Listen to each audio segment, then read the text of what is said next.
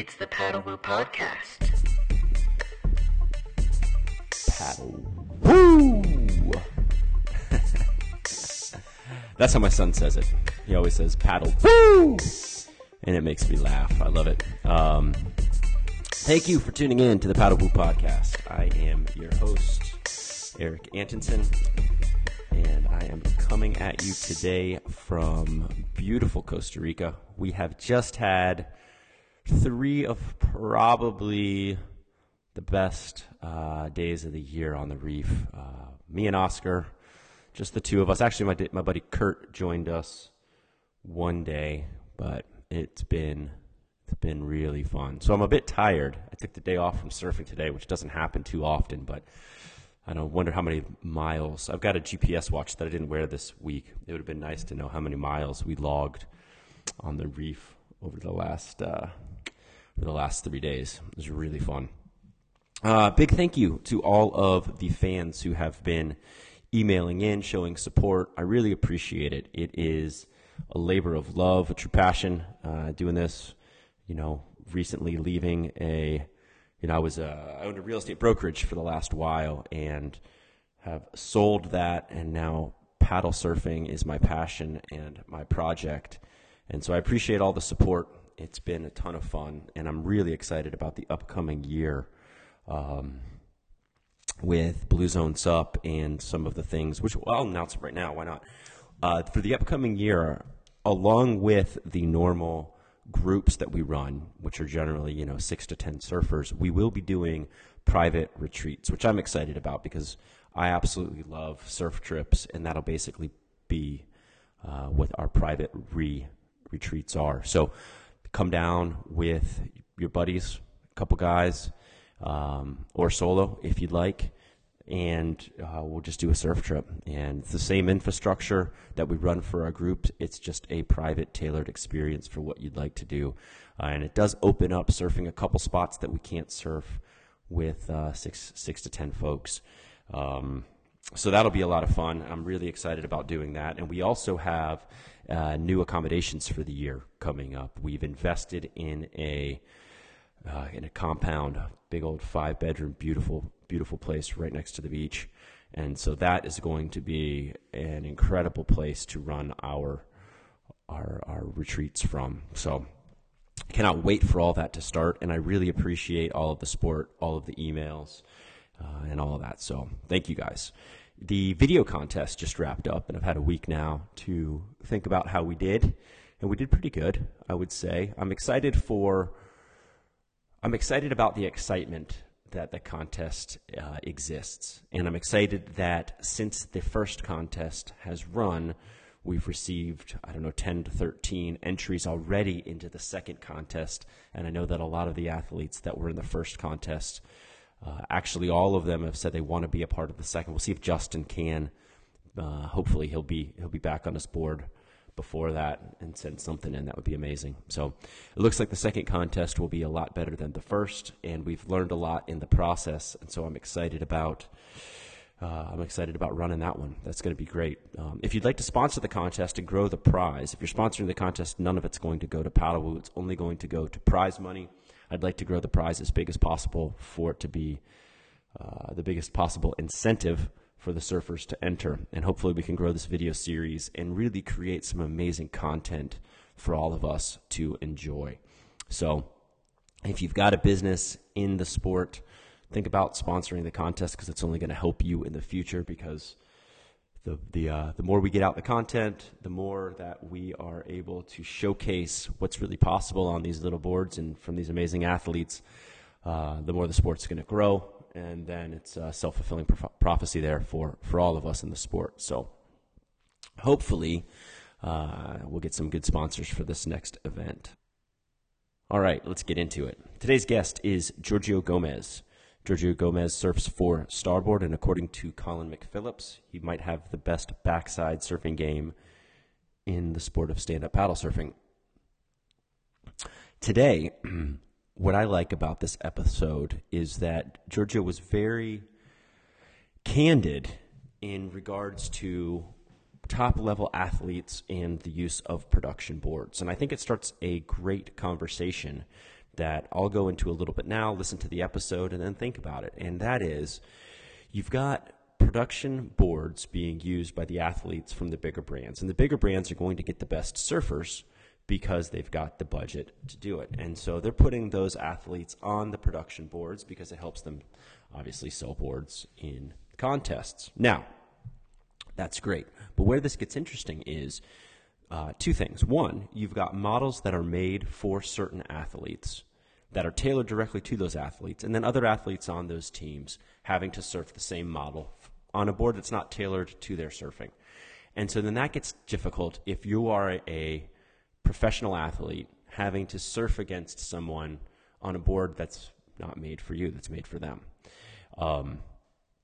And so as a professional athlete, you've got to manage your career, and surfing boards that are made for you obviously is a bit better. Now, that doesn't affect us as a surfing populace. What does affect us as a surfing populace is the fact that, if you listen to the Noah Janela episode, Nash guys are riding the same production model for a whole entire year. And then throughout that year, they're designing, talking about the next year's model. They get the next year's model. They hope that they got it right.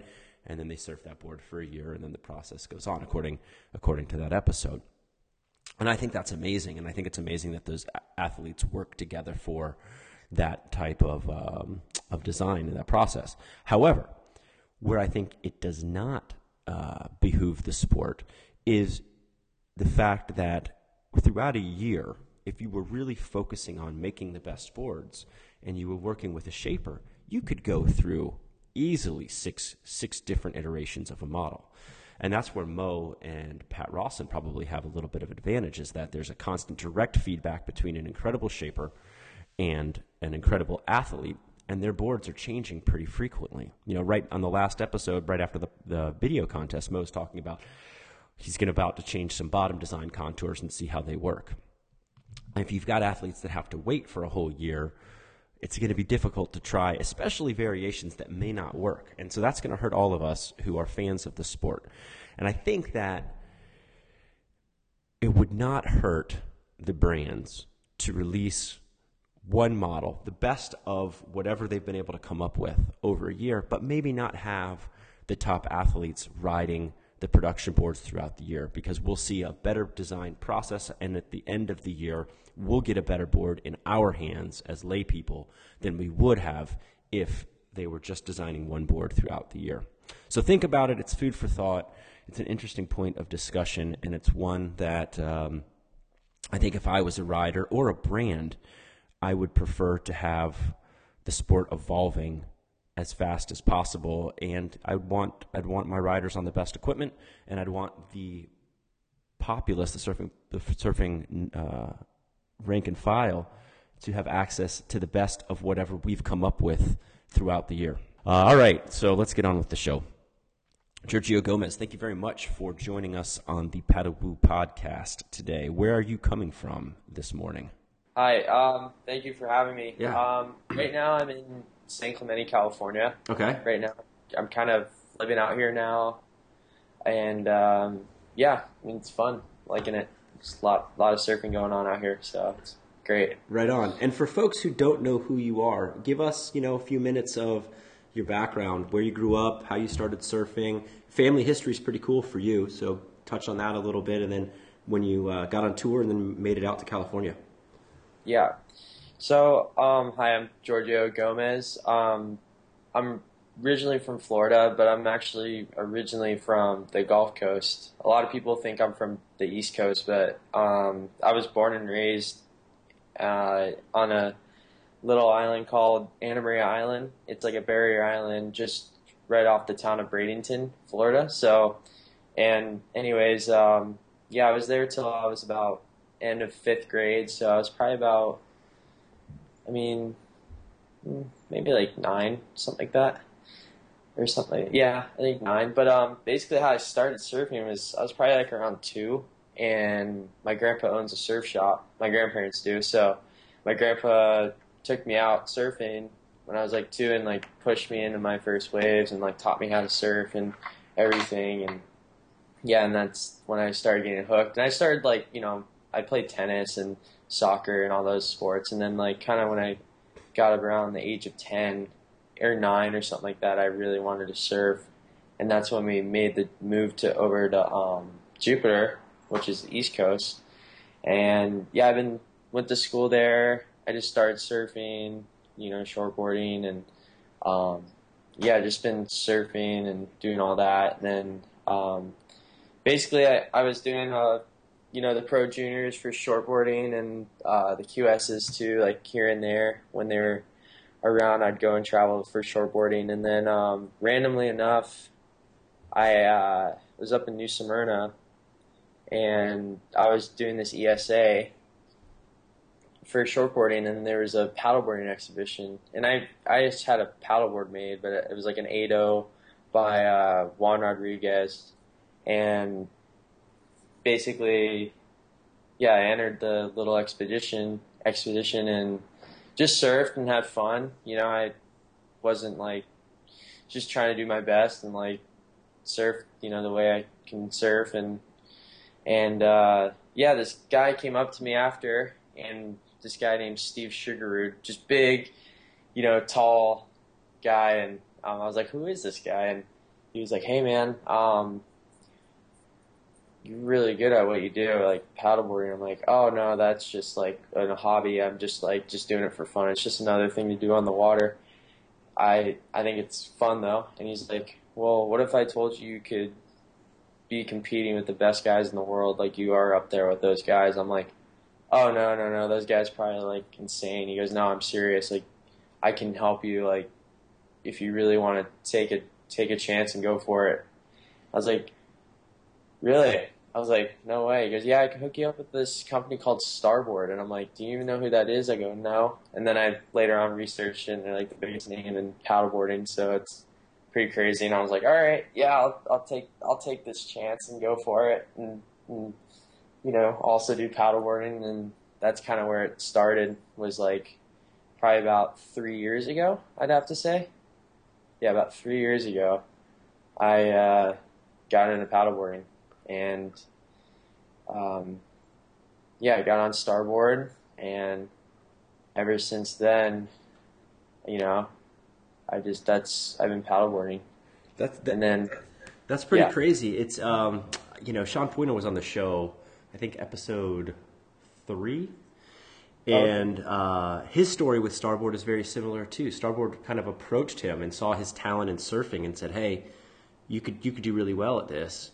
So it seems like Starboard was really smart early on in picking out great surfers and saying, hey, there's an opportunity for you to do this, and cultivated their team that way. That's a pretty intelligent move there. And the funny thing was too is the same guy that got me on was the same guy that got Sean on, basically, on the Starboard, which was crazy. Big shout out to Steve Sugarud. I wouldn't be doing what I'm doing or here now if it wasn't for you to like pick me out of that crowd and help me out. So thanks so much for that. And yeah, I mean, basically just after that, I graduated high school, and then I was homeschooled anyway. But how old are you now, Giorgio? I'm 19 now. Okay. But yeah, and basically he picked you out, and you were homeschooled. You graduated high school, and then what did you do after high school? Right now, my mom, sister, and I, we moved to California last year in August. So it'll be almost a month here, or almost a year here in California. So yeah, last year we just drove up. We packed it up and we drove cross country, and came here. So it was definitely a great move because I wasn't sure, because I had a lot of buddies back at home, and like we'd go, and like this is like kind of during when I just started race training and stuff, and like getting into racing, and I kind of had like a good little training regimen over there, and I didn't know what to expect out here. I mean, I was coming out here like I knew everybody because I like was coming out here for like 6 years of just like for shortboarding contests, and like I'd have paddleboarding contests also, and so like, I mean, I knew people, but like I just wasn't like dialed in on my training regimen, because I train a lot, so it's like it was hard because I had a trainer back in Florida. I still do. When I come back, I train with him, and but right now, I was fortunate to really grateful and fortunate to like become like really good friends with Chuck Patterson. Okay. And yeah, me and him are like we just like we mess with each other all the time. Like it's kind of it's a funny relationship. We're like he's like a 19-year-old in like a 40-year-old's body basically. he's a 19-year-old in a Hulk's body. Yeah, 19-year-old's body, but he's a teddy bear. I mean, he's a gentle giant. Like we'll fully rag on each other like we're like kids basically. Like I mean, so then he got me in with training with Foundation Fitness and these people from San Clemente that have a gym right up by Sup the Mag. If you're kind of familiar with that area, it's like just right in San Clemente. But yeah, it's great training. Really stoked and fortunate to be have Chuck help me out and find these people so I can train with them and yeah, it was definitely a blessing for sure, and I really appreciate it. So let's talk training a little bit. There's a lot of fitness geeks that listen to the show. So yeah, how do you train? What's your balance for cardio versus weight training versus time in the water paddling? Break down kind of a week of your training, because I assume you don't do the same things every day. No, because I mean, yeah, doing the same thing isn't good. But basically, what I'll do is like a normal week. What I'll wake up at like 5 a.m, and I'll get cereal. I'll just start waking up, and then I'll leave my house around 5:40 to go to the place because I like to be a little bit early just so I can kind of roll some of the muscles out, lactic acid out, and then we'll train. There's like a 6 o'clock session, and I mean, it's different every day, so it's fun. Was it like a CrossFit type of training? No, we all do body weight training. It's just all body weight, okay, basically. And I mean, we'll use dumbbells too. I mean, just depending on the exercise. But I mean, in the morning class, like you'll see like guys such as like Rob Rojas, Chuck Patterson, Jeremy Bain, my sister, myself, whoever's, in town sometimes. So anyways, yeah, you'll see like, those three guys, who are great paddlers. And, yeah, I mean, we'll do like things like interval training basically. Okay. And it's like, basically, I mean, it's all body weight. I mean, we're using medicine balls or, dumbbells, but no heavy lifting at all, no heavy weights. And I think for me, like, if you want to be a racer, if you want to train and stuff, I think it's good to just be like, to be lean and agile and fast because because there's a difference between being strong and being big. Because being big, you're just building up muscle. But like if you're lean, you're strong. Mm-hmm. Like, because you're, for racing, you got to be quick. You got to be agile. You got to be, even in surfing too, you don't need to build extra weight. You just need to get stronger. That's all you need to do. And basically, I mean, I'm just looking to get stronger. I'm not looking to build muscle so much. I mean, naturally, you're going to build muscle no matter what you're doing, but it's not like drastically. You're gaining like 25, 30 pounds of muscle within like a month or two period. Well, yeah, it's a complete detriment to paddling. I mean, weight is super bad for you. Yeah, and so, I mean, everybody's different, but most likely, I mean, a lot of the racers will, not really lift weights. They'll just do a lot of paddling or basically. It seems like a lot of the best talent in surfing is starting to move into the racing scene. And I don't know if it's sponsors trying to push guys into doing it because there's better competition there, bigger prize money, bigger audience, or if it's that there's a passion from the surfers into going into racing. Can you explain kind of that transition and why that's happening for so many guys right now?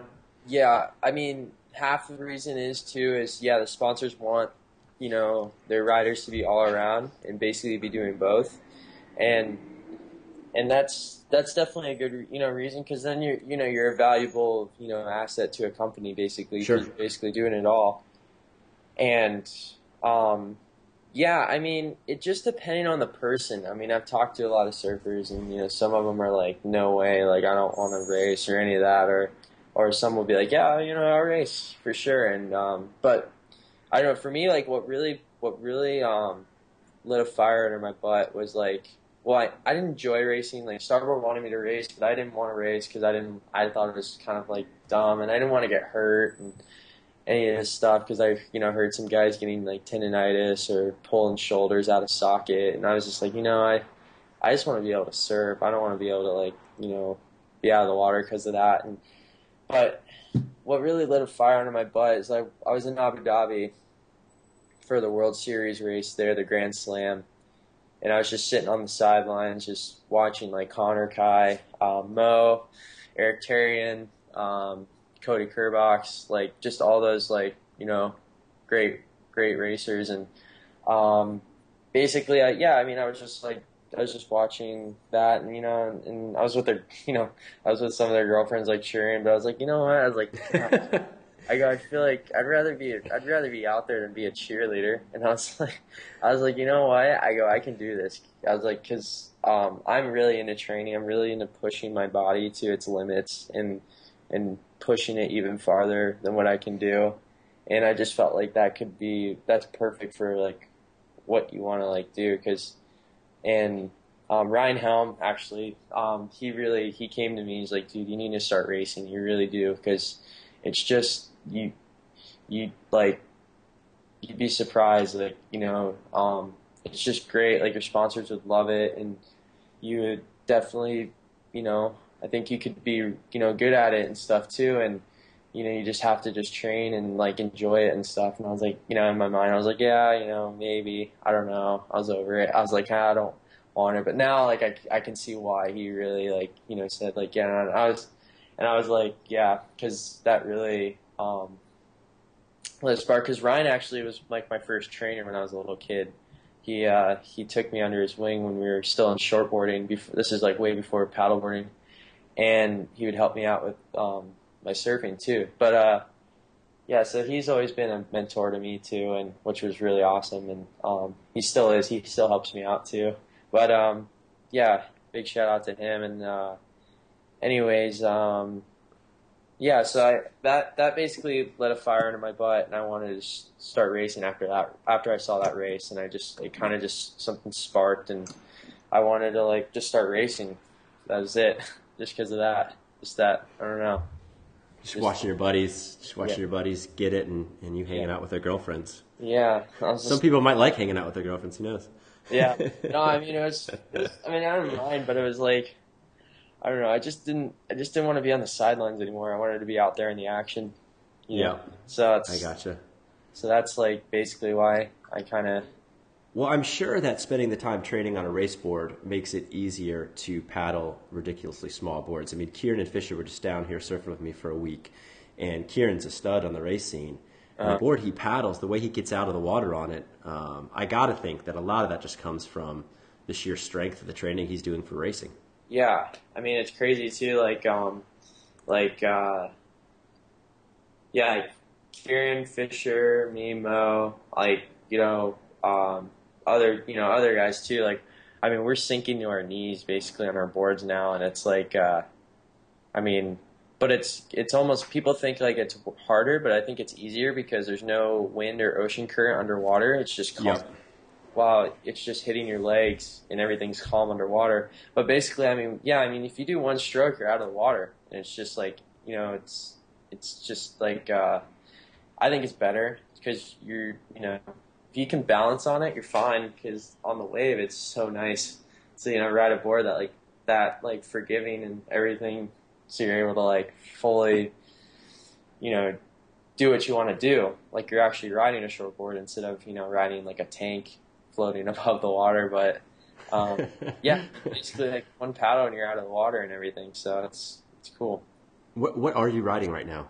What's your go-to board? Right now, I'm using I was using a 7.4 by 24, but now and by 3.25. Now I was using a 7.2 by 25. I think it's a quarter. I don't know. I have to measure it again, and then it's 3 and 3.25. 3 and 3.25. Yeah.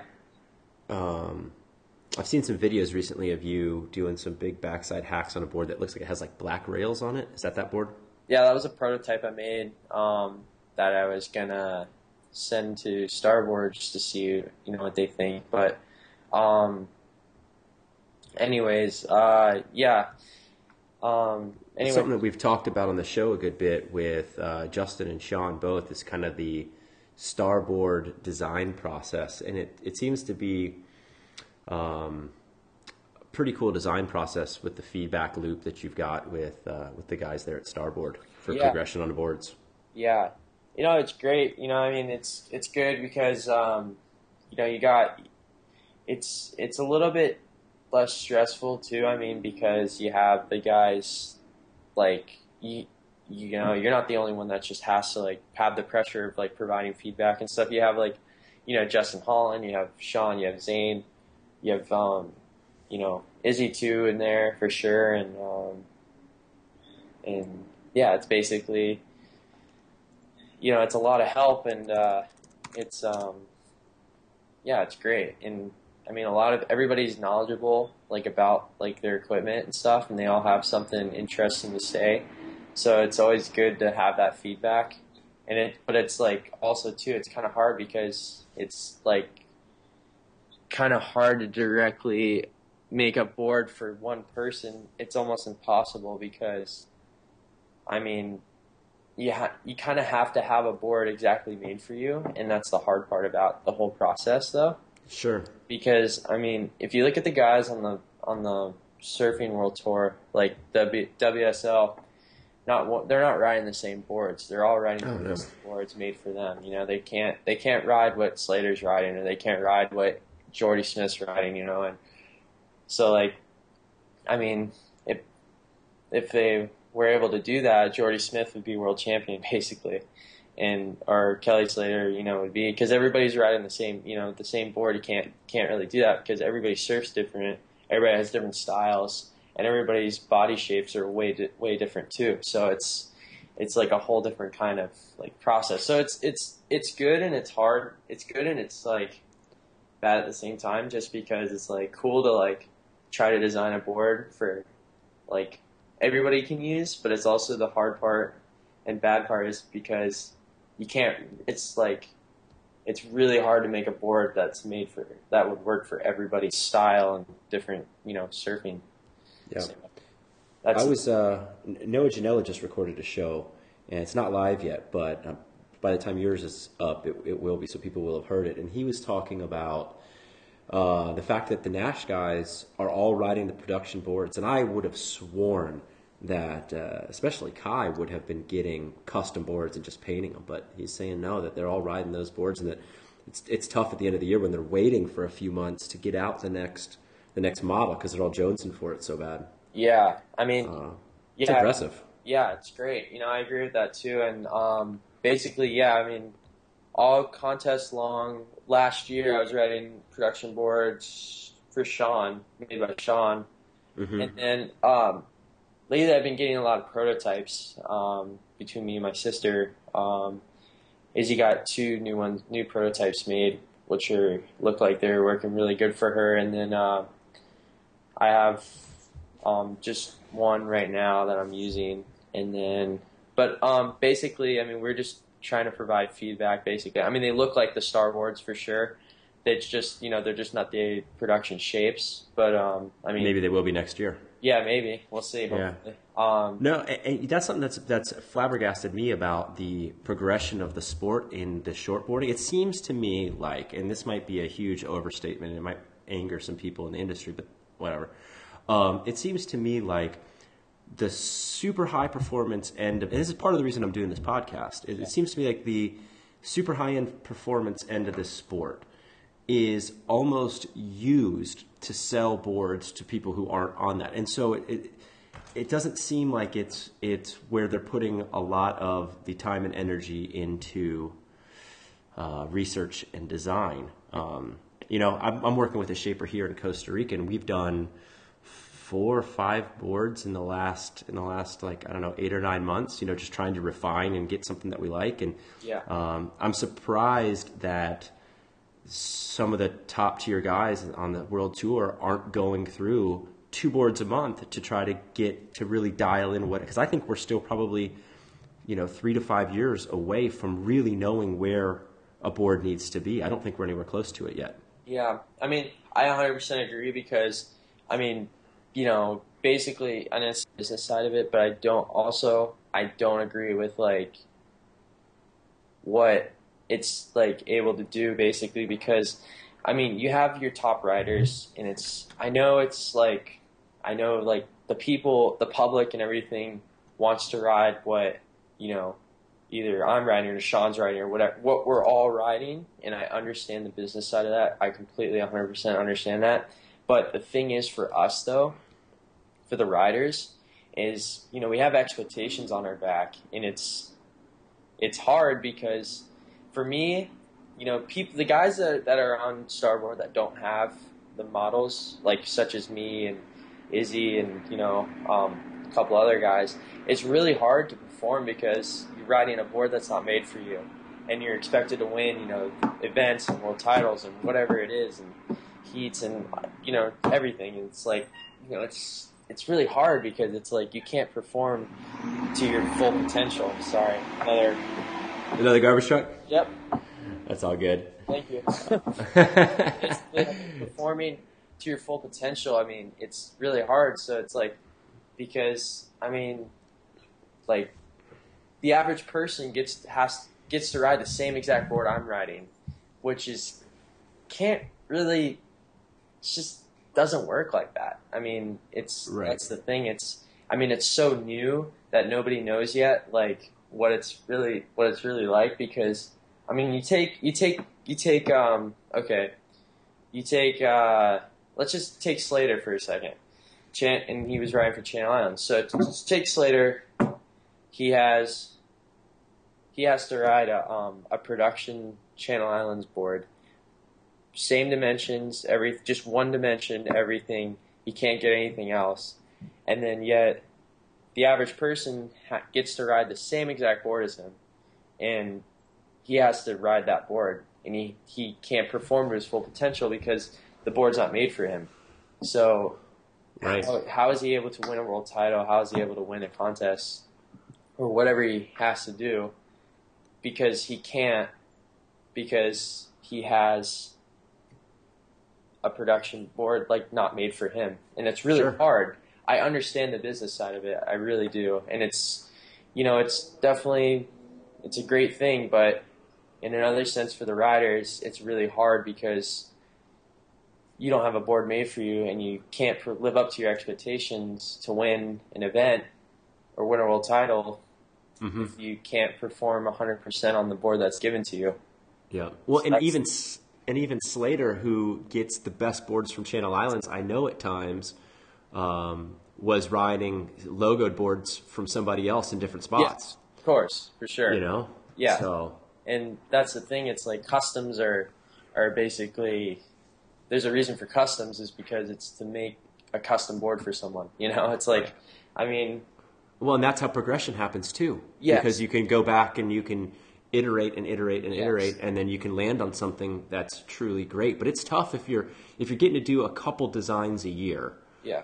That progress is going to be a lot slower than if you've got somebody cutting. I mean, the way that I've been doing it is I buy board. I get them at a pretty good price down here, and I use them for like a month or so. I figure out what I like about them, and I sell them I lose like $200 on a board, something like that.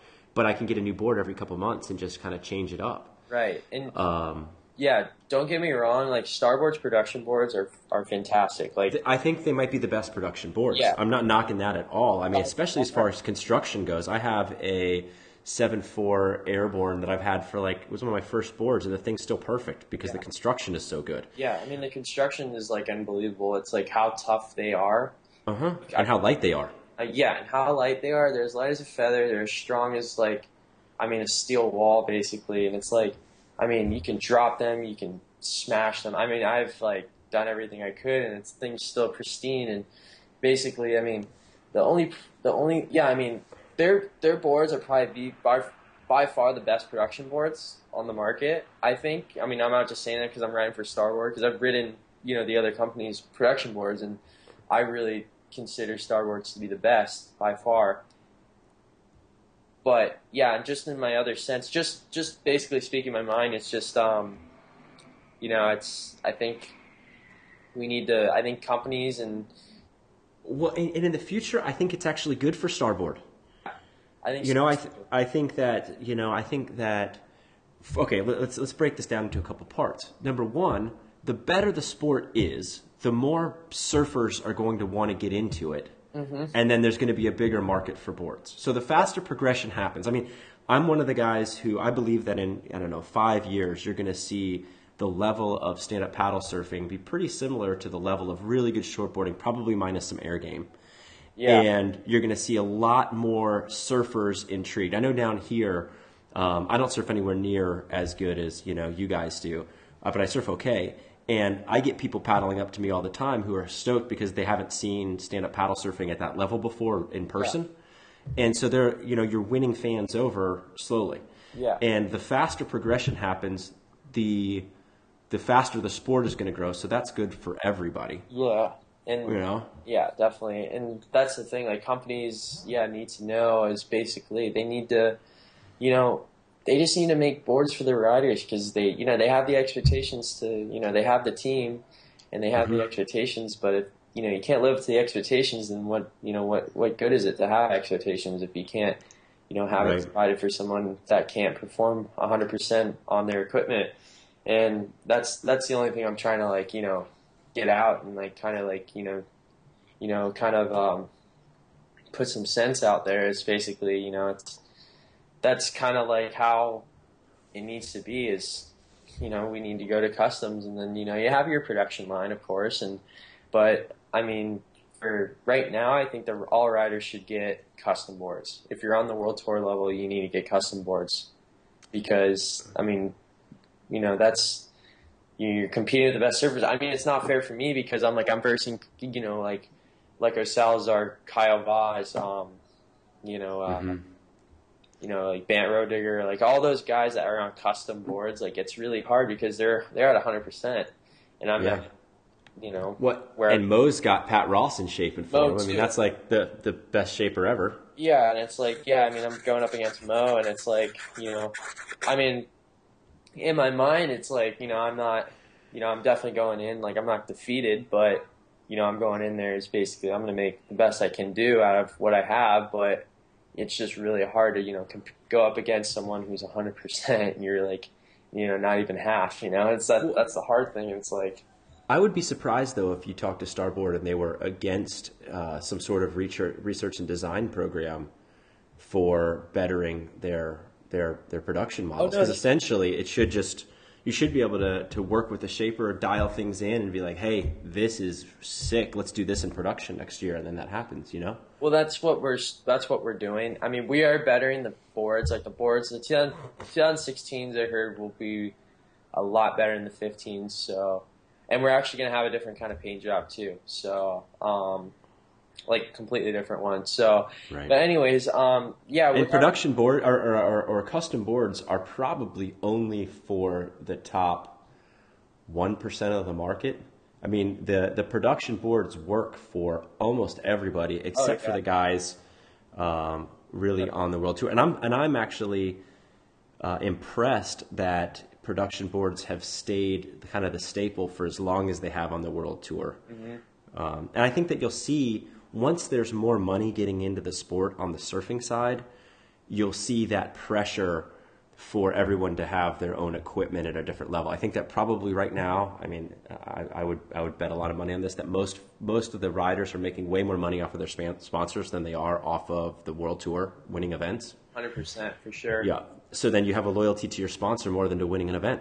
Yeah. And yeah, that's also a great thing too. I mean, but right now, like, I mean, the hard part is, I mean, basically because of that, I mean, the World Tour thing, it's kind of like being a stand-up surfer, you have to kind of commit to the World Tour. There's no such thing as the free surfing side right now because none of the magazines or any of the, because I want to push for free surfing, kind of, you know, I want to. I mean, you need more than one person to help you with that gig, like, but I mean, basically right now, I mean, it's hard because, you know, though, Giorgio, I actually think that stand-up paddle surfing lends itself more to free surfing than it does to contest, especially from the media side, from the benefit to a brand. I mean, the cool thing about stand-up surfing is the access to cool spots and getting offshore surfing by yourself. That's what I love about it. I mean, where I live, I've got a wave that I surf by myself all the time because it's a 20-minute paddle on a stand-up to get out there, and the wave's insane. No one wants to go out there. Yeah. I actually think that might be something you could push for more and get those doors opened up for you, because the sport completely lacks good content right now, which is part of what Paddlewoo's trying to do. I don't know if you know about the video contest that we're doing, but we're trying to cultivate content because there's so little out there for the sport right now. So I think if you could figure out a way to have, you know, a videographer follow you around all the time and just go surf dope waves and have Starboard be releasing a video once a week or twice a month. Yeah. They'd be stoked, man. That'd be probably better benefit to the brand than you do in the World Tour events, I would guess. Yeah, I mean, it's great, you know, because, I mean, the only hard part is, I mean, you know, not saying the magazines aren't, like, you know, doing great stuff, but, I mean, it's just, yeah, I mean, I think Starboard would be willing, but the only thing is I think they want is just results for now, I think. I think they're kind of not sure. I think a lot of the companies are not sure about the free surfing kind of soul thing. Is they're kind of like, they're not sure if they want to get into that, you know, kind of that gig yet. I mean, it's kind of like surfing. I mean, back in like the 90s, like where paddleboarding is where surfing was in the late 80s, early 90s. Because I might say even earlier than that, man. Yeah, maybe in early. I think it's skateboarding at Dogtown and Z-Boys right now. Yeah, because the only thing is, it's like all about results. It's all about results. It's kind of like not really about like, you know, the soul thing. And like when free surfing really started happening was probably like around maybe the 2000s, late 90s. And that's the thing. It's like, you know, people realize like, wow, you know, this is legit. Like, you know, maybe we need to like, you know, invest in like all, you know, this. And now look at free surfing now. It's like there's like little companies like that do just have like their like little, they have their riders and they go on trips and they film and whatever they do, and that's the thing. It's like that's a whole nother thing. I think it'd be more unique too, because it's just, I think we need to like, I think companies and stuff need to push for that, because that can be just a whole nother like thing, because people want to see what you're doing. Like people want to just see, other than just contests, they want to see like, oh, where did Giorgio go? Like, let's see what Giorgio, or let's see what Mo, let's see what, you know, Zane, let's see what Sean, like, where'd they go? And like, let's check out their video or everyday life or whatever in that magazine, the story, or, you know, like basically like that. And I mean, it's slowly pushing towards that, but it needs to like really go faster, I think, because I think that can be a whole nother like era for sure. And I think it'll be great if free surfing really starts happening, because then it's great. It's more fun, to be honest. Yeah, it's more fun, and I also think that it's what the fans want to see. I mean, the contest format, you watch ASP surfing, you don't really care so much about who wins the heats. You just want to see the best guys in the world surf really good waves. And I think that the ASP, I mean, I think you could start a free surfing league where you take 10 guys and you put them at like really awesome waves and you just live broadcast it and people would pay to watch it. I know I would. That'd be kind of cool. Yeah, I thought about doing that a couple years ago, just like getting some guys just going around the world and just, you know, doing straight cool content where there's no Yeah. real format to it. Yeah. But that would work for stand-up. Yeah. So, well, let's talk. You've lived in Florida and California, traveled a bunch in Europe. What's the vibe like for stand-ups in the water at each of those? Is it pretty similar? Is it different? Where's the best vibe? Where's the worst vibe? I think the worst vibe is California for sure. Yeah. Not saying it's not bad place, but I'm just saying like everybody. If you see a stand up, you're instantly a kook. Basically, Uh-huh. it's kind of like that. They're not accepting of it over here. Like it's like there's like a group. Like at Sano, like we have like our own little like area called Dog Patch, and you can surf there and stuff, and that's it. And then the rest of Sano's all surfing and whatever. But yeah, there's a lot of stand-ups there, and basically like nobody really paddleboards T Street. I'll go paddleboard T Street just depending on the crowd and depending on the waves and stuff.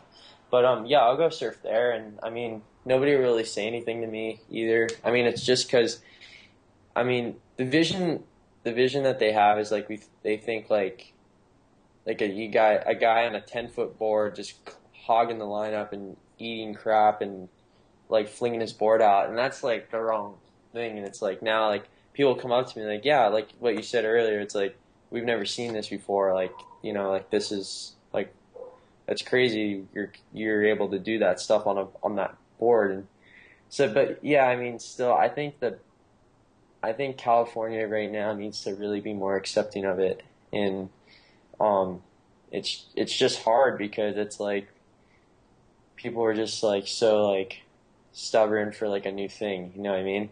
Like it's just I don't know, it's kind of they're just like not really too accepting of it, so that's kind of Gotcha. like a bummer.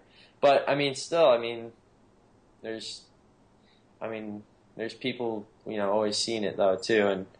But Florida is really nice. When I started, people were kind of getting, like, in my hometown in Jupiter, people were kind of like, oh, like, I don't know, dude, like, what are you, like, doing with that? And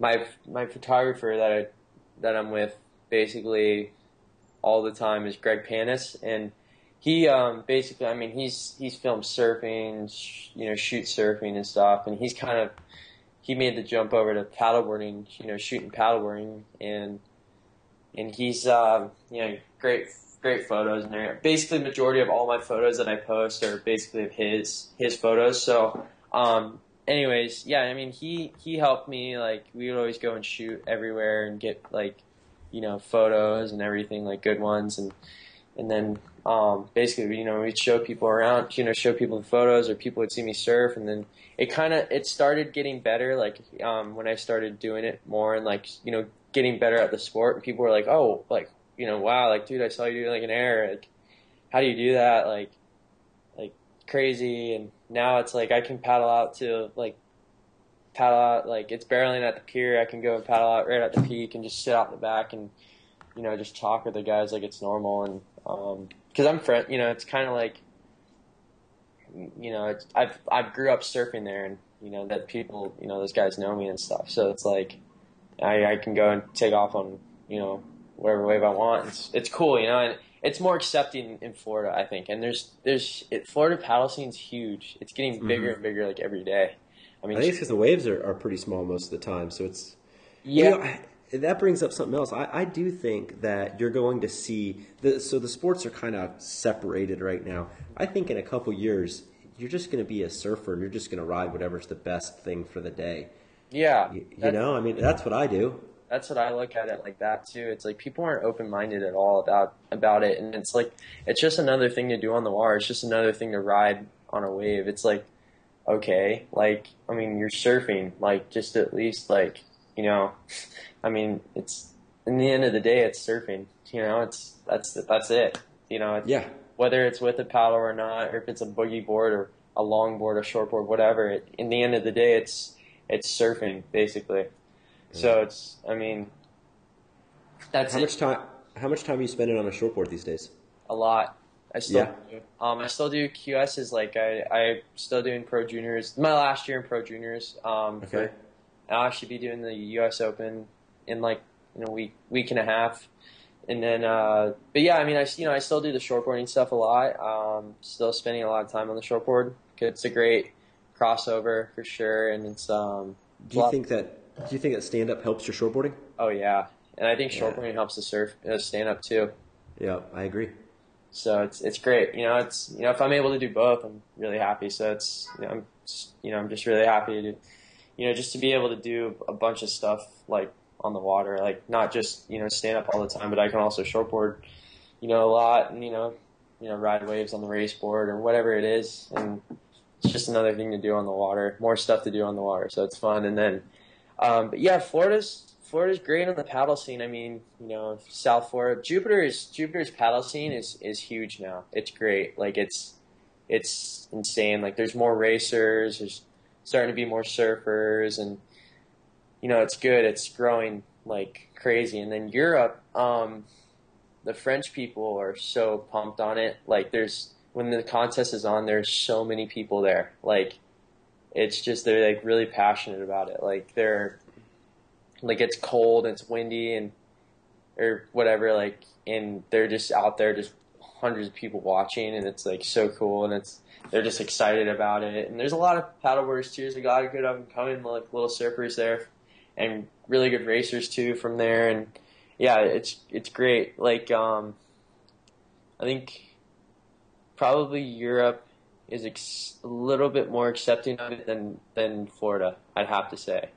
Ah, Yeah, just a bit, but I mean they're pretty much even, I think. So, but yeah, I mean, it's great though. It's really cool. I actually saw some video talking about Florida and Jupiter. Kieran was showing me videos of you guys following boats out on the Intercoastal a couple of weeks ago. Oh yeah, Yeah, it looked fun. yeah, that was fun. Yeah, that was cool. I mean, we were on the Gulf Coast. I just remember. Oh, okay. Yeah, we were. They were in Lombok Key, which is right next to like where I'm from. It's like literally, it's like 2 minutes, and we just went out with their boat, and we grabbed my race boards, and we just like paddled out near coastal and just caught all these like yacht wakes. And I mean, they're going slow enough, you can just hop on it and you can just ride it forever, and it's like surfing the endless wave basically, and it's so cool. It's like you're going however fast the boat's going or faster, and it's just like, it's insane. Like you're just cruising the whole way, and you don't need to rip, you don't need to like impress anyone, you're just there just like to enjoy. Like it's like flying basically. You're just like flying on like nothing. With the race board, you can just fly on waves, because it's just you're gliding, like it's so smooth, and you're just cruising. It's so fun, so much fun. Very cool. Yeah. Well, anything else you want to touch on, man? It's been a good one. I've enjoyed this. Thanks. Me too. Yeah, I mean, we discussed about boards. I mean, yeah, the boards definitely, I mean, it's getting there though. It's definitely progressed since I just, when I started the sport to now, it's like huge. It's jumped big time. Every company basically, not just Starboard, like, Nash and Fnatic and, all those brands basically have just, done great. And yeah, I mean, I think it's gonna be an interesting next couple of years to see where it's gonna take. I mean, it's not gonna be a bad thing. It's gonna be a good thing, I think, and it's just depending on where it really goes and where the sport takes, its path. And I mean, I've heard talk of like it being in the Olympics in 2020, but I'm not sure about surfing. I know about racing, I'm pretty sure. Mm-hmm. That's what I heard, but it may be surfing too, if they'd be able to design the wave pool. But it's going to be in Japan, so that could be possible. But yeah, I think it could be a good one. And yeah, I mean, for the racing, it's good. It's just going to get better and better too. The boards and the guys and the training, basically everything's just going to be great. And I mean, yeah, it's just. Racing's like a whole nother. It's just a fun thing to do now. It's like it really pushes you, and it's like it's just good. Like it's just a great, healthy like thing to do. I mean, you know, and it's funny too because like people like make fun of you, like tell you to paddle harder and whatever. Like if you're like you're paddling past them, it's like they don't realize like how hard it really is to like and how much time you have to put in to really, you know, be good at racing. And it's like, you know, I think that's the thing people don't realize about it. They need to like realize is like how hard and how much time and dedication it does to for racing, because a lot of people don't think that, and it's like they just think, oh, you're just paddling on a long board and that's it. Like, and you're trying to go as fast as you can. You got to work on your technique. You got to work on your endurance. You got to work on your balance. I mean, strategy. There's so much that goes into it, and people don't realize it, and it's kind of frustrating because nobody like people don't really like respect how much you put into it, basically. So that's kind of something people I think need to open their eyes more about too, is how much props racers should get. I mean, everyone basically. So it's kind of cool. Racing's awesome, and then yeah. Don't you feel the same way for surfing though too? I mean, from like shortboarding to surfing on a small stand-up. I think if shortboarders had any idea how hard it was, there would be a whole different level of respect for the sport. Yeah, because I talked to them. It's funny. I was out at Sunset, and it was during a pro junior, and I paddled out on my stand-up, and all my friends are like, what are you doing on that? I was like, I got messing around. Just kind of want to catch a few waves on this because it's a new board and whatever. And I was like, I'm sinking to my knees and basically, and it's like, it's funny. I'm like, they're kind of like, I'm like, hey, why don't you try this? I was like, you claim it's pretty easy. Why don't you try it? And I was like, and they're like, all right, yeah, I'll try it. They did not even come close to standing up on it. They couldn't even stand up with the paddle they're like, toss me the paddle when I stand up. And I'm like, oh gosh. I'm like, yeah, see, do you have respect for it now? And they're like, yeah. Yeah. It's funny. Like, I have a bet here. I've won $300 where if someone's kind of giving me a hard time a little bit, it's usually friends. I'm like, all right, here you go. I'll bet you 10-1 odds. You can't catch a wave on my board in 15 minutes, as high as you want to go. And usually all three of them have been $100 to $1,000. Like I would have lost $1,000, but they had to pay me $100. And most of them have given up before the two of the three gave up before even the 15 minutes was up. They're just like, I can't do this. Yeah. It's funny. I mean, people don't realize it. I mean, also surfing with the paddle, it's a transition and basically knowing.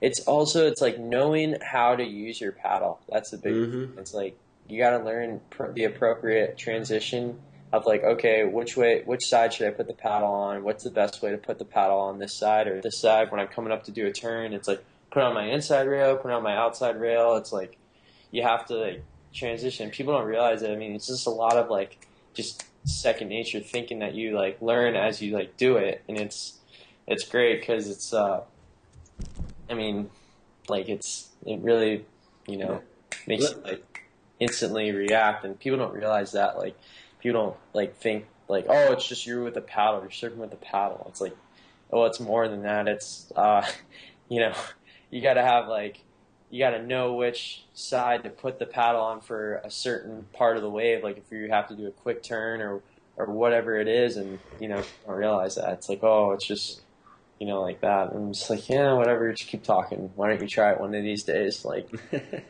yes. Well, actually, that brings up something else that would be fun to chat about for just a second, which is Colin on episode, I don't remember what it was, 7 or something like that, called you out. I don't know if you knew this. Called you out on the show saying that you're probably one of the best backside surfers on a stand-up. And he actually was saying he's going to be a judge of the video contest that we're doing, and was saying that he can't wait to see your entry. So I hope that you do one. But let's talk backside surfing on a stand-up a little bit, seeing that you're one of the best, saying you're one of the best. Thank you. Thanks, Colin. I appreciate that. Basically, I mean, backside, it's funny because shortboarding, we had kind of like take it back a bit, but yeah, the shortboarding side, I I've always done contests where there's always like rights, and it's like I'm always up against regular foots, and I had this one event. I was at Sebastian Inlet for a 2-day contest, and there's 2 different contests, and basically I had it was like at first peak, and it's a right wedge, and it was just sorry. Did you hear that? Yeah, you can hear that. Yeah, I forgot to turn off my notification on my thing. Sorry about that. Anyways, Cut it out. yeah,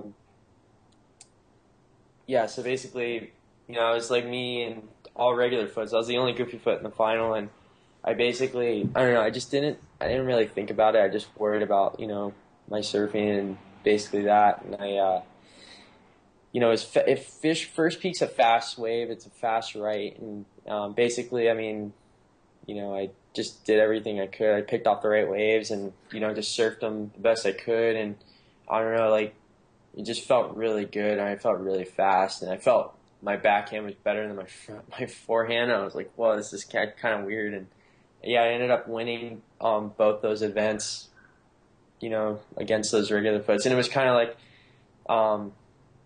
I just kind of like, kind of knew that my backhand was better than my forehand for turns, and it was kind of like weird, but it was almost like better because it's, it's harder. Backside's harder than frontside because your back's face the wave, and it's just, your timing is definitely a lot different, and that's the thing. It's like backside surfing's a lot harder, I think, than frontside surfing for sure. So.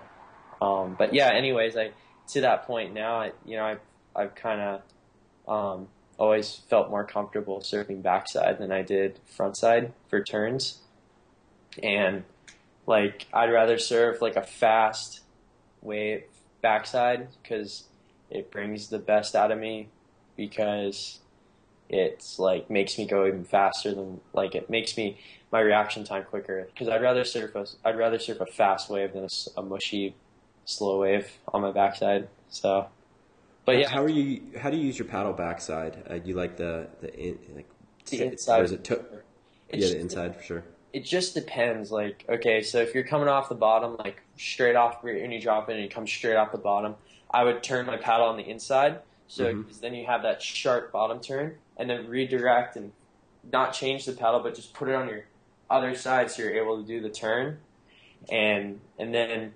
If it's like, if the lip's coming off, like starting to come like down on you, you would have it on your outside rail, so you're able to really use it as like a leverage, so you can push and pull yourself up and over.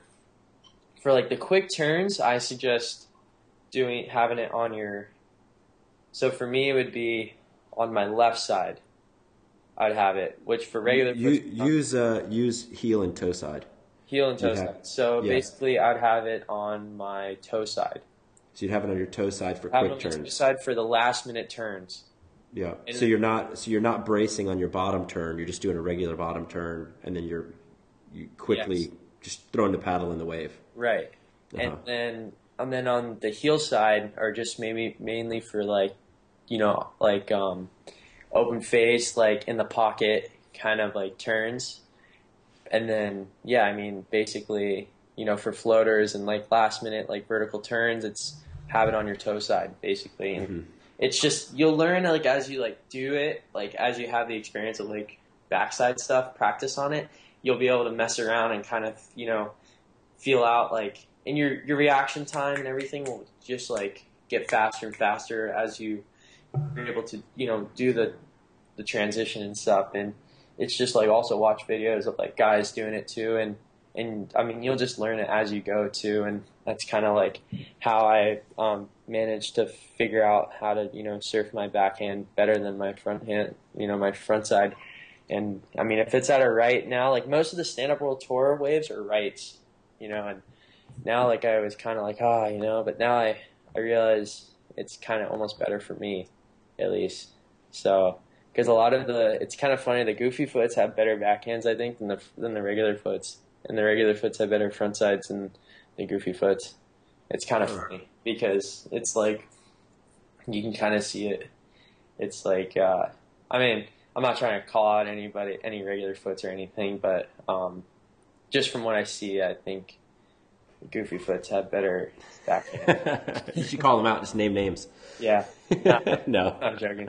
But no, not saying like regular Foots don't have good backhands, but their frontside surfing is probably a little bit more on point because they're surfing rights, and we're surfing, they're surfing on their front side, we're surfing on our backhand, so we kind of have to like really adjust quickly and basically do good at it. So, but yeah, I mean, just hanging, trying to get better at trying to make myself even, basically. I've been working on my front side surfing a lot, and always still working on my backside, of course. And yeah, I definitely like surfing backhand a lot. It's nice. A lot of fun. A lot of people don't like it, but I really do a lot. It's challenging and it's fun, so it's cool. Well, it shows. So, all right, last talking point, yeah, and then I'll let you get on with your day. Right. Do more fun stuff. Stand up and the tour, and kind of the best way to explain this is, it seems to me as though stand up kind of gets forced into big waves. It seems like the powers that be, whoever they are, or the riders themselves, because there's a lot of guys from Hawaii, tend to push stand up into bigger surf. Yeah. Instead of in kind of, I'm a Florida boy, you're a Florida boy. Yeah. At heart, like, it gets double overhead. That's big for me. Yeah. I don't know if it's a benefit to have, you've got Sunset, which can be pretty darn big, and then you've got Tahiti, which can be pretty big and heavy on the tour. Do you think that's a good thing, or would you like to see more events like at lowers? I mean, should stand-up and big wave surfing kind of go hand in hand, or do you don't think that? I think they need to. Yeah, personally, I think it's good to maybe have one big wave stop, Mm-hmm. just because it just would. I mean, I'm not like comfortable in big waves, but I mean, I'll go out there and do it. But I'm not like, I'm not really. You're not catching flights to Jaws when it breaks. Yeah, never. No, I mean, like.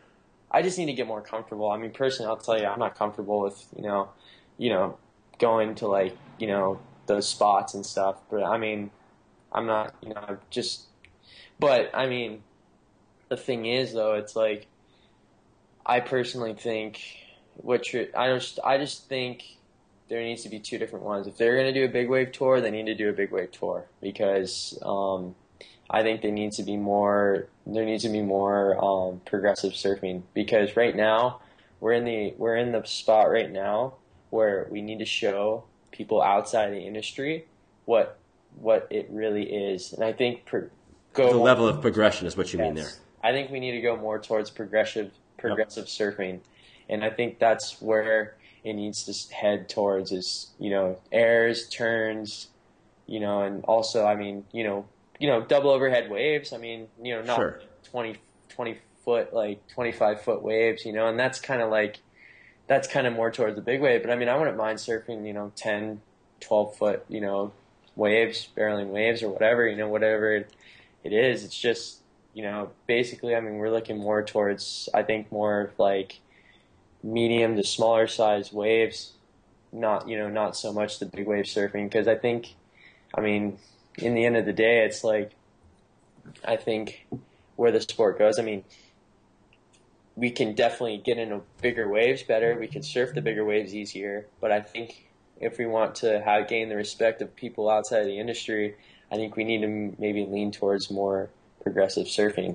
I think not saying big wave surfing isn't progressive at all. Like right. That isn't progressive. I mean, big waves on a stand-up is, it's an accomplishment for sure. It's it's not easy. It's like it's different. It's a different feel than shortboarding big wave, and I don't know. It's just I feel like maybe lean towards more progressive shortboard surfing, like kind of like that. I don't know. I mean, I just think, yeah, I think that needs to be more, because they should maybe do the big wave tour.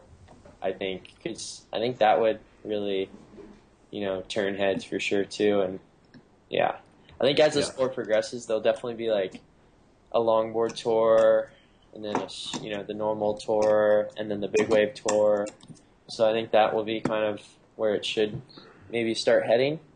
I actually think it might not be a bad idea just to let people ride whatever they want to in the ASP or the WSL Big Wave Tour. If you want to ride a stand up, ride a stand up. You just have to get under your own power. Yeah. I just don't know how they would be able to do that, because of just, it's just paddling in, you know what I mean? But the thing is, though, it's like, I mean, I think it's different because, it's, you have more of an advantage, on a stand-up getting into waves than, paddling in, because, paddling into waves is, you're going to be a lot, stand-up paddling into waves is just going to be better than, you're going to get into it easier and faster than a guy who's paddling just on his stomach. Sure. Yeah, unless it's like super offshore or something. Yeah, then that's like different. But I think that's like kind of like where they're trying to figure out. And I think they should do a big wave tour, because I think it would be great for the big the gnarly Hawaiian guys, and whoever likes big waves and stuff. I mean, not saying big waves aren't great. I mean, they're incredible. It's like, but it's just I'm not used. I think it's a different sport.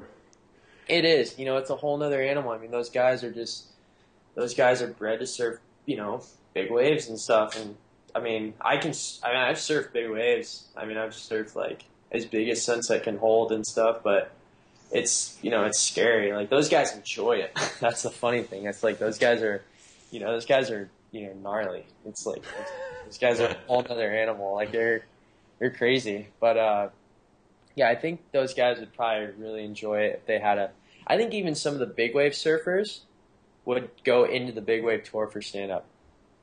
Yeah, for sure. That might actually happen. That'd be kind of cool. I've surfed heats at Sunset with, like, Grant Twiggy Baker. And, like I've had heats with them at, like, Sunset when it was huge. And it was cool. And I was like, you know what? Like, that kind of changed my mind. I was like, you know what? If they did a big wave tour, that guy would do it. And I'm sure a lot of guys would do it. Claude Alexander's, like, he does it. I mean, he does the big wave stuff, and he's gnarly. He's crazy. He's, insane. Always, he's, like, charging jaws and everything, like, whether it's on a stand-up or whatever. It could be more fun to watch than the Paddling World Tour.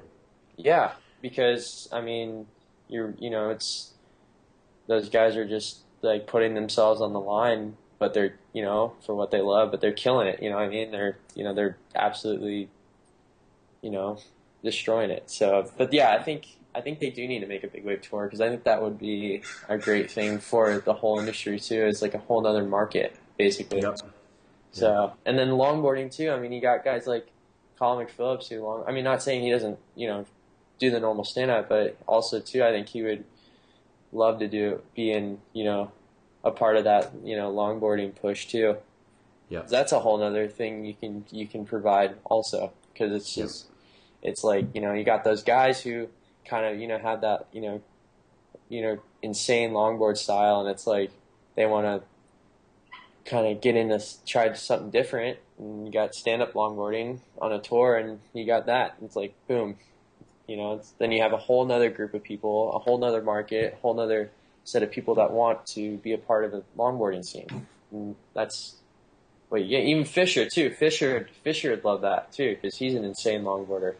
Mm-hmm. Yeah, so it's like you got those guys too. So that'd be fun.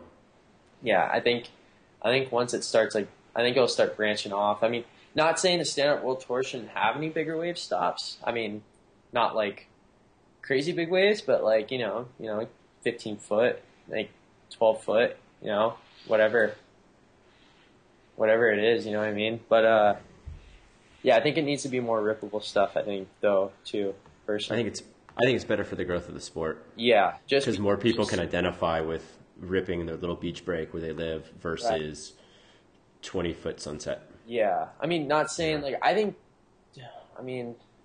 Sunset's a good spot to have a contest, because it's so like it challenges the surfers out there because like of just you can rip the bag out of it, but also it's like you can have a gnarly drop there too, like and make it, and it's like I think that's a good spot to have it there at, and I really like Sunset. I think it's a great wave, and I have a lot of respect for it, and I think they should definitely keep that spot on the tour, but I think also it's just maybe having just a couple more. I think it's just mainly going towards the ripping of it, and then when we get to the point where it's like now it's like, oh, okay, now like people know what it's about, then you can maybe start considering, changing up spots and going to like more like just Chopu or something like that. Yeah. Well, Giorgio, thanks a ton for the time, man. This was a cool chat. Thanks for having me. Yeah. And thanks a bunch, dude. Have a great day. It's the Paddle Woo Podcast.